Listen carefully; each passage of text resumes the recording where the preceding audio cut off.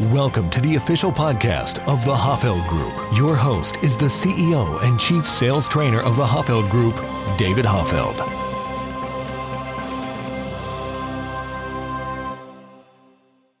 Welcome to the Science of Selling, the place where you get actionable sales insights that are backed by hard science. I'm your host, David Hoffeld, and today we are going to look at the important topic of developing new business. This is something we all need to be continually focused on, and today we're going to talk about 4 essential rules that you can follow that will instantly make you more effective at developing new business. And this needs to be one of our top priorities because the amount of sales you generate is dependent on your ability to continually add new and qualified opportunities to your pipeline. And when you work with potential clients or even existing clients, you're going to want to follow up. You're going to want to keep them in the pipeline. You're going to want to nurture them until you can close that sale. And so I want to give you a couple rules, 4, in fact, that you can follow.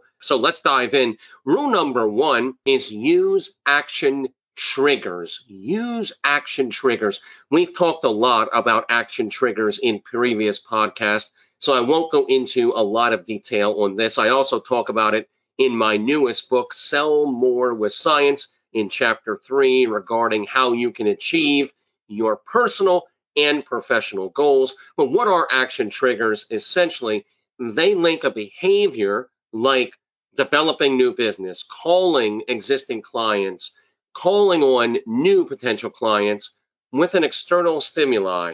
And what does that mean in simple English? It means essentially that you are scheduling every day a time to develop new business. In other words, an action trigger would be after lunch, I'm going to spend 2 hours making prospecting calls, or on my way to work, I'm going to use that commute time to call on at least 3 existing clients. And you can create your own action triggers. The reason they are so powerful is they take willpower for the most part out of the equation. You don't have to try to will yourself to do this or try to find the time to do it or say, okay, I've got to find some time later on today to do this.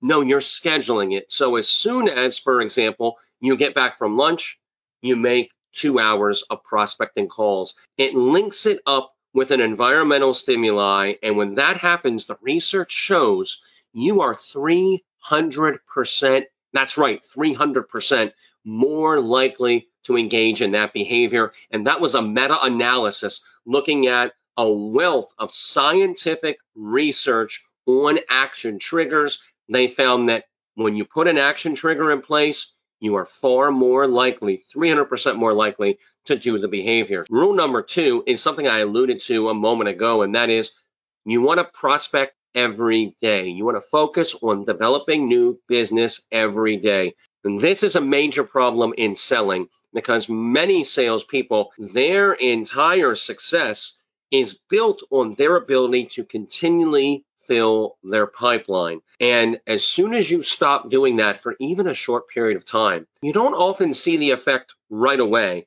but you see it in 2, 3, 4, 5, 6, 7, depending on your sales cycle, months down the road. It's very deceptive. In other words, you can take a few weeks off of developing new business or following up with clients that you've been nurturing to upsell, and it won't hit your sales this month, but it will hit your sales in the future. So you want to be very mindful of that because this is something you want to focus on every single day. In other words, you never want to stop prospecting, never want to stop focusing on developing new business, because if you do, even for a short time, you'll sabotage your future sales. The question always comes up, when, David, is the best time to reach out to new potential clients? Is there a certain time of day, the morning, the afternoon? And here's what the research shows. Don't worry about that.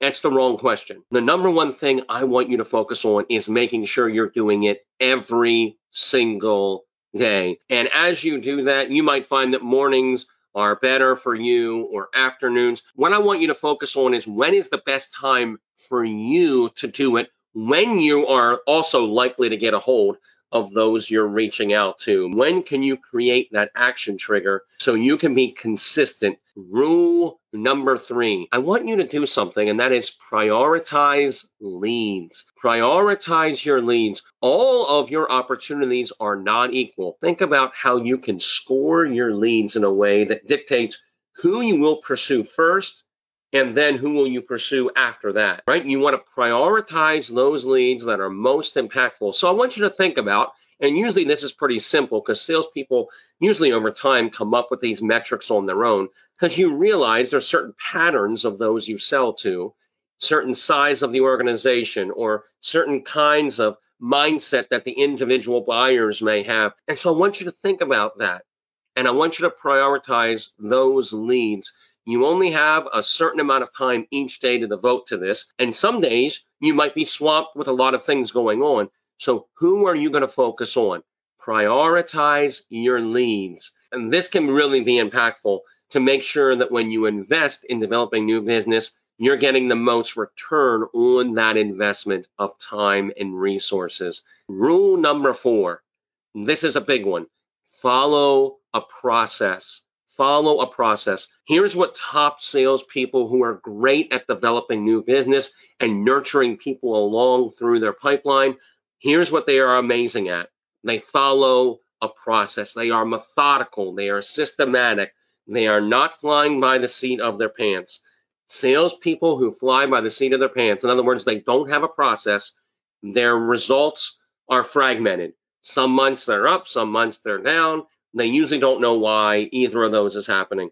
You want to have consistency. That way, when you tweak your process, when you learn something new and you improve it, you're going to have that strong ripple effect, and it will immediately elevate your game. So you want to be process oriented. Now, this is not to say that there's not flexibility within the walls of the process. There certainly is, but you need to follow a strict process. Here is what I am going to do. Here is how I am going to do it, knowing you might have to adapt to each unique buyer. But that process gives you the insight and the guidance now to be flexible within it. And if you say to me, well, David, I've tried using a process, it didn't work for me. That doesn't mean you shouldn't use a process. It means you are using an ineffective process. Too often in sales, we are so easy to throw the baby out with the bathwater. Sometimes when good things don't work for us right away, we just say, well, I'm not going to do it anymore. Instead of saying, why is this process not effective? And how can I make it effective? We just say, I'm not going to use a process, or I'm not going to use that part of the sale. We are very flippant with often throwing good things away just because we poorly execute them. So I want to challenge you in every part of the sale, from developing new business to how you present your product or service, how you engage in the discovery, how you deal with objections. You want to be process driven, because this will give you consistency in outcomes. So let's review these 4 rules. Very simple, but very powerful when you implement them. Rule number 1 for developing new business: use action triggers. Schedule the time when you will be developing new business. Rule number 2, focus on prospecting every single day. It needs to be a daily activity. You need to commit to that. Some days you might be able to put in hours. Other days it might be far less, but you're doing something every single day, knowing that what you do today will impact your sales in the future. And if you stop, it'll have a negative outcome in the future on your results. Rule number 3, prioritize your leads. Don't kid yourself. All leads are not created equal. Some are far more likely to close. You need to identify what are those kinds of leads, and then that's where you want to invest your time. Focus on those first, and then get to the lower quality leads later on. And finally, follow a process. Be methodical, not just in how you develop new business, which is what we're talking about right now, but in every part of the sale. And if you say, David, I don't have a process for every part of the sale, well, get one. It will allow you to realize when you go, for example, into a little bit of a slump or things aren't going well, you can compare what you're doing to your process. And often you'll find, oh, I didn't realize that. I'm not asking that question, or I'm not presenting myself the way I used to do that. That's why it's often so helpful when you get this dialed in to record yourself and your process for any part of the sale. And then when things aren't going as well, oftentimes just listening to what you used to do, you're going to have this aha moment of, oh, I see. I didn't realize I changed that. But over the last 6 months, it's kind of morphed into this and it's not working anymore. And now I see why. And you can course correct very quickly. So I'd encourage you right now, think of at least one way you are going to implement at least one of those rules. I want you to have at least, you can have more, but at least one takeaway. Hopefully you have a lot more than one, but I want you to think of one. And right now I want you to think about, what am I going to do differently because of one of these rules? How am I going to live this rule out? Think about that right now and then implement it. And then what are you waiting for? Go out there and sell something. I'll see you next time.